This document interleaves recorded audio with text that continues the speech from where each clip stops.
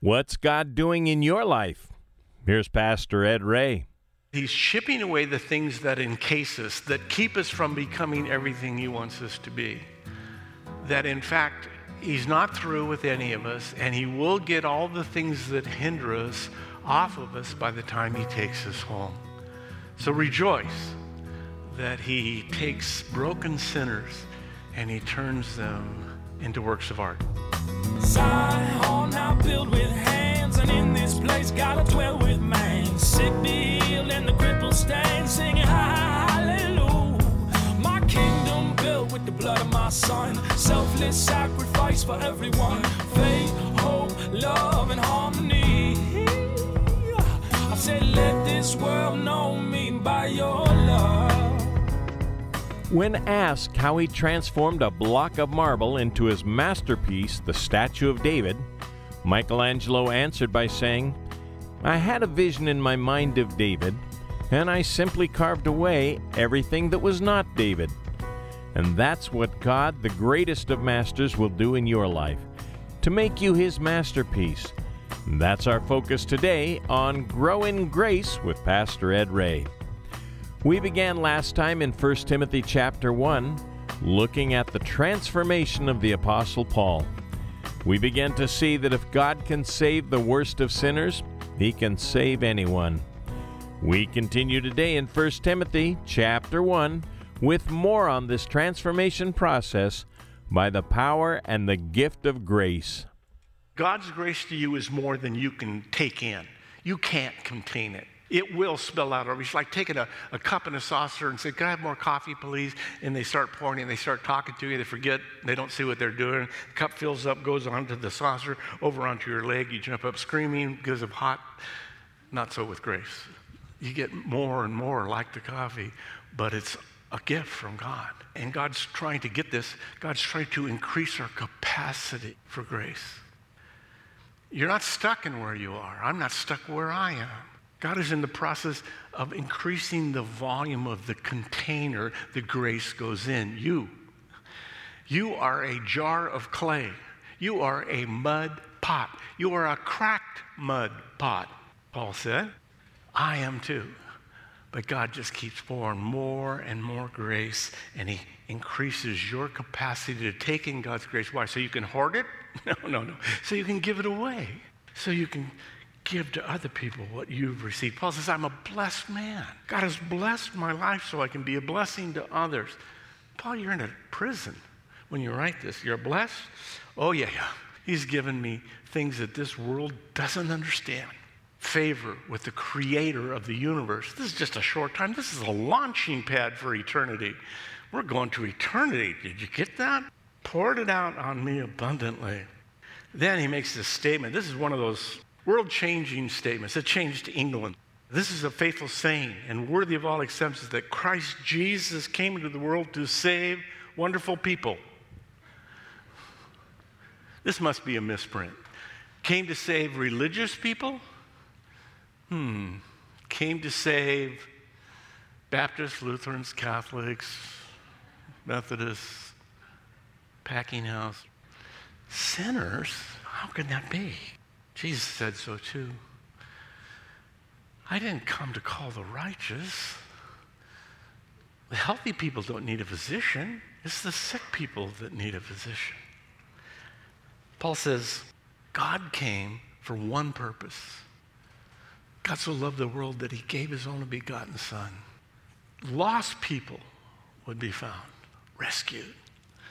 It's that simple but profound statement that God left heaven and compressed Himself down into a baby in a manger in Bethlehem so that He could grow amongst us, show us the way, what it was that God was like, and then died so that sinners would be saved. We've all heard the story so many times, I think maybe those words lose their power because we become so familiar with them. But God's sole purpose in coming was for sinners. Phew, that's the good news. Then Paul drops this bomb. I am chief. Ego, eimi, Protos, it says in the Greek language. Ego eimi, I am, present tense. Not I was, I am. Protos, where we get our word, the protege, first in rank, or the whole concept of being someone who's the worst in this case of all. Paul was arrogant as a member of the Sanhedrin, sent to destroy men, women, and children. This radical persecutor of the church. He was confident that he was helping God. Paul was an ISIS member 2,000 years ago, only not the Muslim religion. But there's people passionate to kill Christians. Paul was passionate to kill Christians. And he was so arrogant about it that God had to shock him with a personal 2x4 between the eyes. And I'm smiling because he had to do the same to me. Some of us are so pig-headed, so hard-headed, he has to stop us in our tracks. So Paul's attitude towards himself was radically changed. Now, don't misunderstand. Paul was a religious man. The Pharisees were the most fastidious of the sects of Judaism. You know, we had the Sadducees and the Essenes and the Herodians, but the ones who were into the law, doing it every day, were the Pharisees. We think of hypocrites. Well, they were, because they were, measuring out their salt granules at the same time that they were stoning people to death. The reality is he kept the law. He thought that was the way to get to heaven, and he kept it good. He said he was blameless. He kept every tenet of the 613 commandments of the Old Testament. And when he didn't, he'd sacrifice a lamb. A lot of sheep died for Paul. Aren't you glad we don't do that anymore? He had to come up here with a sheep, It's so embarrassing. Everybody knows you sin because you got a sheep with you. You bring it up here and kill it and get out and get in your car and you go to leave and you get in a fight with somebody. You have to bring another sheep in. You can't even get out of the parking lot before you're in trouble. Sheep are going, oh no, we're going to church? Paul says, I'm the sheep. Now this, I mentioned quickly at the front end, that this particular sentence, this verse, changed England. It happened in 1517. There was a Renaissance scholar by the name of Erasmus. He actually was from the Catholic Church, but he was a brilliant man. And he was invited to England to speak at Cambridge. And so he came and he spoke at Cambridge. And a young man there who was a graduate student in law, Thomas Bilney, heard him and was stunned by this man. He was fluent in like 12 languages and just a brilliant man. Bilney talked to him and he started reading his works, his books that he'd written. He wrote volumes of books. And so he's working his way, because he saw in this man, he said, Bilney said he had run out of the religion of his childhood. He had outlived his catechism. The answers he had as a child no longer worked as a Cambridge scholar. But this man was confident in his relationship with God. So he started reading all his work. And he got to a book in Latin, because lawyers had to be fluent in Latin in those days. And so he wanted to improve his Latin. And it was the New Testament in Latin. And he'd never read the New Testament because he didn't read Greek. And so Erasmus had translated it into Latin, which he was learning. And he got to this verse. In fact, it sounds like that he opened the Bible, and in his first perusal, he came to this verse, verse 15. Here's what he wrote in his diary. My soul was sick, and I longed for peace, but nowhere could I find it. I went to the priest, and they appointed me penance and pilgrimages. Yet by these things my soul was not set free. But at last I heard of Jesus. It was then, when first the New Testament was set forth by Erasmus, that the light came. I bought the book, being drawn by the Latin rather than the Word of God, for at that time I knew not what the Word of God even meant. On my first reading, I chanced upon these words, "This is a faithful saying and worthy of all acceptance, that Christ Jesus came into the world to save sinners, of whom I am chief." This one sentence, through God's inward working, did so light up my poor, bruised spirit that the very bones within me leapt for joy and gladness. It was as if, after a long, dark night, day had suddenly broke. And God saved him. He was lost and he was found. And then he couldn't keep quiet about it. And England required a license to preach in those days. But he couldn't stop preaching. He'd go out into the street corners and he'd preach the gospel and get arrested over and over again. Finally, in 1531, he was arrested for preaching, for quoting a Bible verse on a street corner without a license, and sentenced to death. It would enrage England and start a movement towards the Reformation. But as he was tied, the officers placed the firewood around him. Read from it. Bilney remained firm. They tried to get him to recant. As the fire was lit and as the flames engulfed him, his final words, Bilney said, were, Jesus, I believe. Can you say that? I believe. Jesus, I believe. Again, Jesus, I believe. Oh, powerful words. I believe you died for me. Powerful words indeed. You're listening to Grow in Grace with Pastor Ed Ray. And we're so glad you're with us. Now with part 2 of today's lesson from 1 Timothy chapter 1, starting in verse 16, here's Pastor Ed. However, for this reason I obtained mercy, that in me first Jesus Christ might show all long suffering as a pattern, as a display, as a picture to those who are going to believe on him for everlasting life. Hupotuposis, the Greek word, huper, again, super picture. Literally, the word is scene, where he's describing himself as a painting. Paul says, my conversion was to draw a picture for the rest of the world of what God was trying to do, of God's mercy and grace in saving others. Paul says, I'm the guinea pig. I'm the first. He was being so transparent here. People struggle with it to this day. I heard 2 theologians arguing about this, whether Paul was really talking about being a sinner now, because once you're a saint, you never sin. Really? I'm sitting in the back going, I must be involved with the wrong folks, because I understand exactly what Paul means. He was the chief of sinners.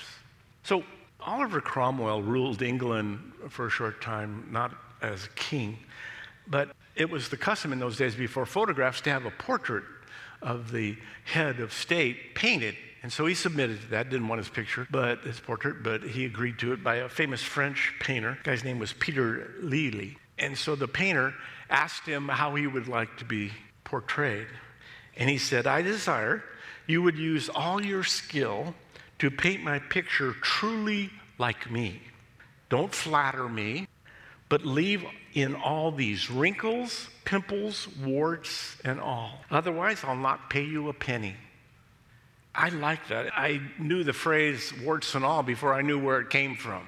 That, reality. We all long for reality. We long for truth. We long for justice. It's wired in us. We want to see things really the way they are. And Paul is doing that here. In fact, the entire Bible is filled with characters that are flawed. Have you noticed? I can find a good character in the Bible. Where do you want to start? How about at the beginning? Let's see. Adam and Eve who was their favored son? Who was their first son? Cain. Oh, wait a minute. He killed his brother. Well, how about, let's go a little further along. How about Noah? Noah got really drunk. How about Abraham? That whole thing with lying to Pharaoh twice, that his wife was his sister, that's not real good. Oh, well, how about Moses? He had that awkward time of killing the Egyptian and stuffing him in the sand. How about David? Oh, never mind David. We know about that. How about the New Testament? How about Peter? The whole denial thing. How about Paul? Well, the chiefest of sinners. This book is filled with people that are more messed up than you and I are, to encourage us. So if God will take them and use them, then you and I have opportunity. Wow. Maybe God's a little blind or something. No, God's a little graceful or something, a little loving or something.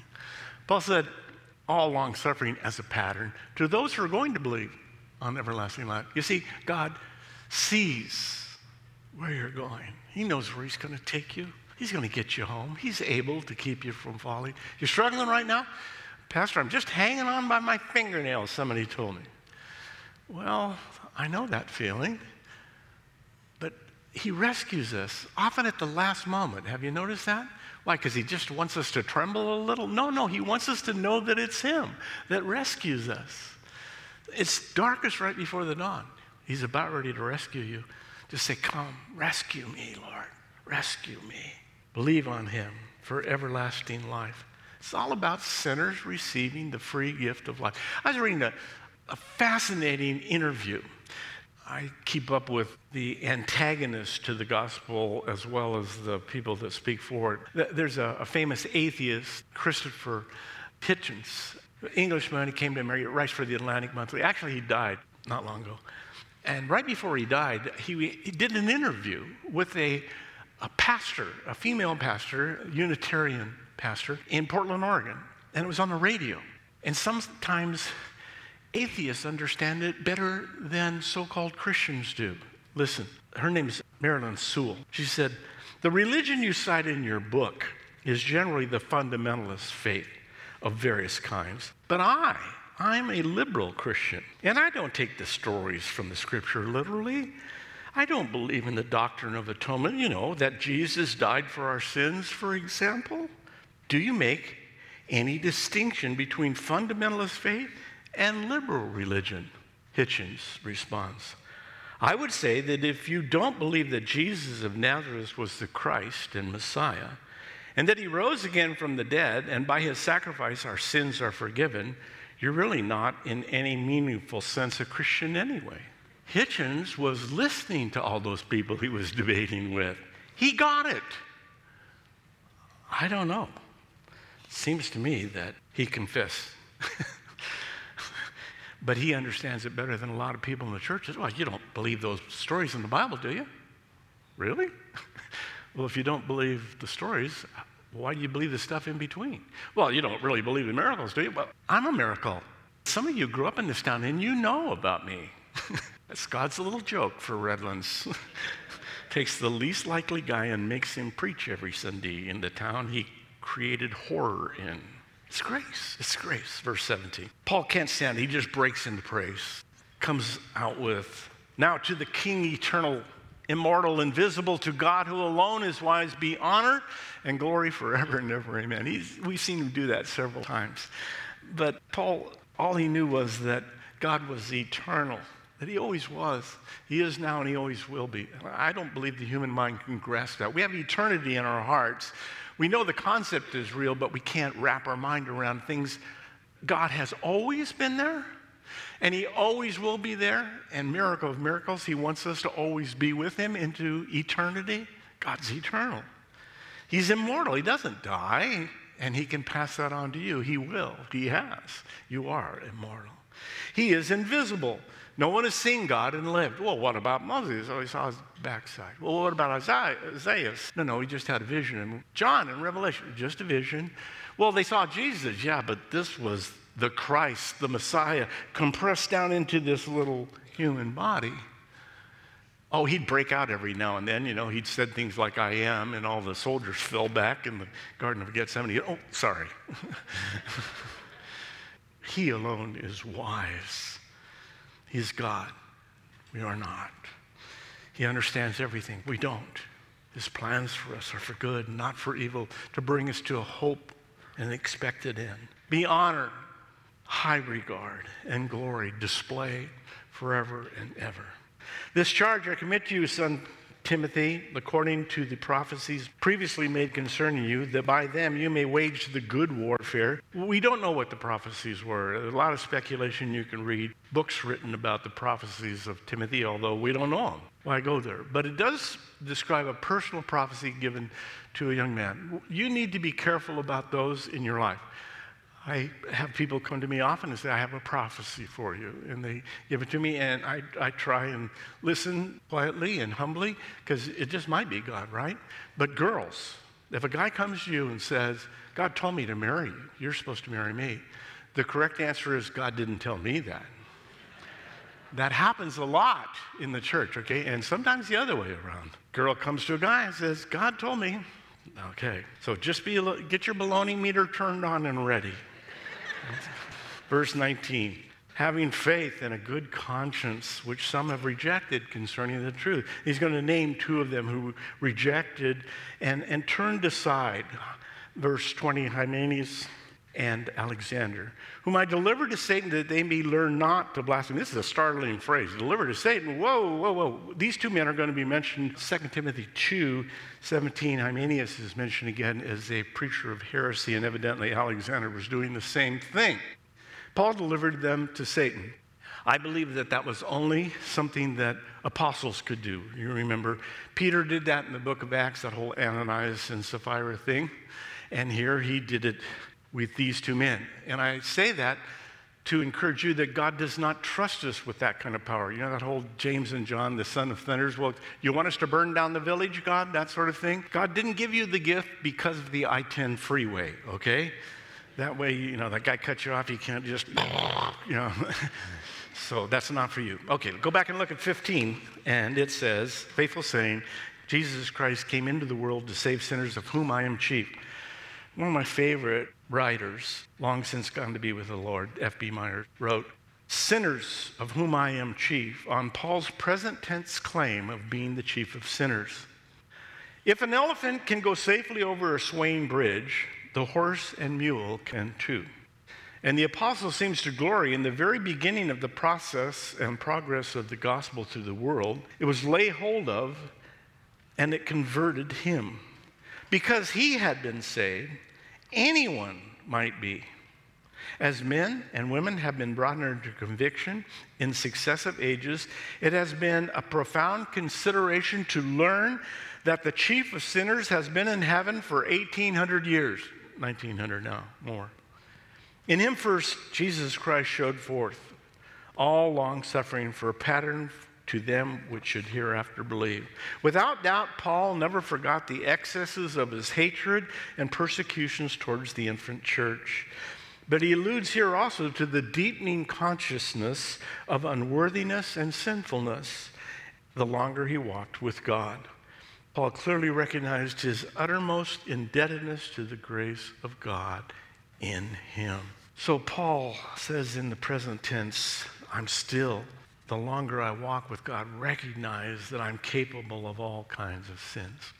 Someone approached Michelangelo, the gifted artist, but he was also a very gifted sculptor, right? And he was working on a huge block, 8 foot tall. I saw it in Florence, Italy. And it's called Emerging Angel. And this man asked him what he was doing.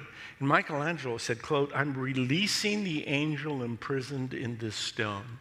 I think that's exactly what God is doing in you and in me. That he's chipping away the things that encase us, that keep us from becoming everything he wants us to be. That in fact, he's not through with any of us, and he will get all the things that hinder us off of us by the time he takes us home. So rejoice that he takes broken sinners and he turns them into works of art. Ending our time today on Grow in Grace with an encouraging note of triumph. That's Pastor Ed Ray. God will complete his work in you, and what a masterpiece you must be, for you're made by the Master of Masters.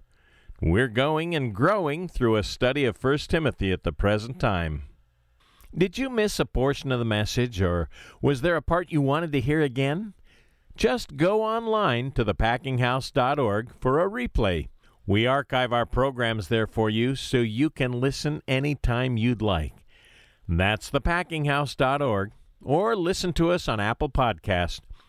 One more option is to call and ask for a CD copy at 844-77-GRACE. That's 844-77-GRACE. Grow in Grace is made possible through the generosity of our listeners, and we're thankful for each and every gift that comes our way. If you've been blessed by the teaching you've received through this radio program and would like to support what we're doing in this new year, please give us a call at 844-77-GRACE. And as a way of saying thank you, we'll send you Mere Christianity by C.S. Lewis. This book brings together what Lewis saw as the fundamental truths of Christianity. And in it, he sets out to defend the beliefs that believers through the ages hold in common. And I know you'll be encouraged by what he has to say. So again, you can ask for your copy of Mere Christianity when you give today. Give us a call, 844-77-GRACE. This program is brought to you by the Packing House Christian Fellowship and online at packinghouse.org. Zion now built with hands, and in this place gotta dwell with man. Sick be healed and the crippled stand, singing hallelujah. My kingdom built with the blood of my son, selfless sacrifice for everyone.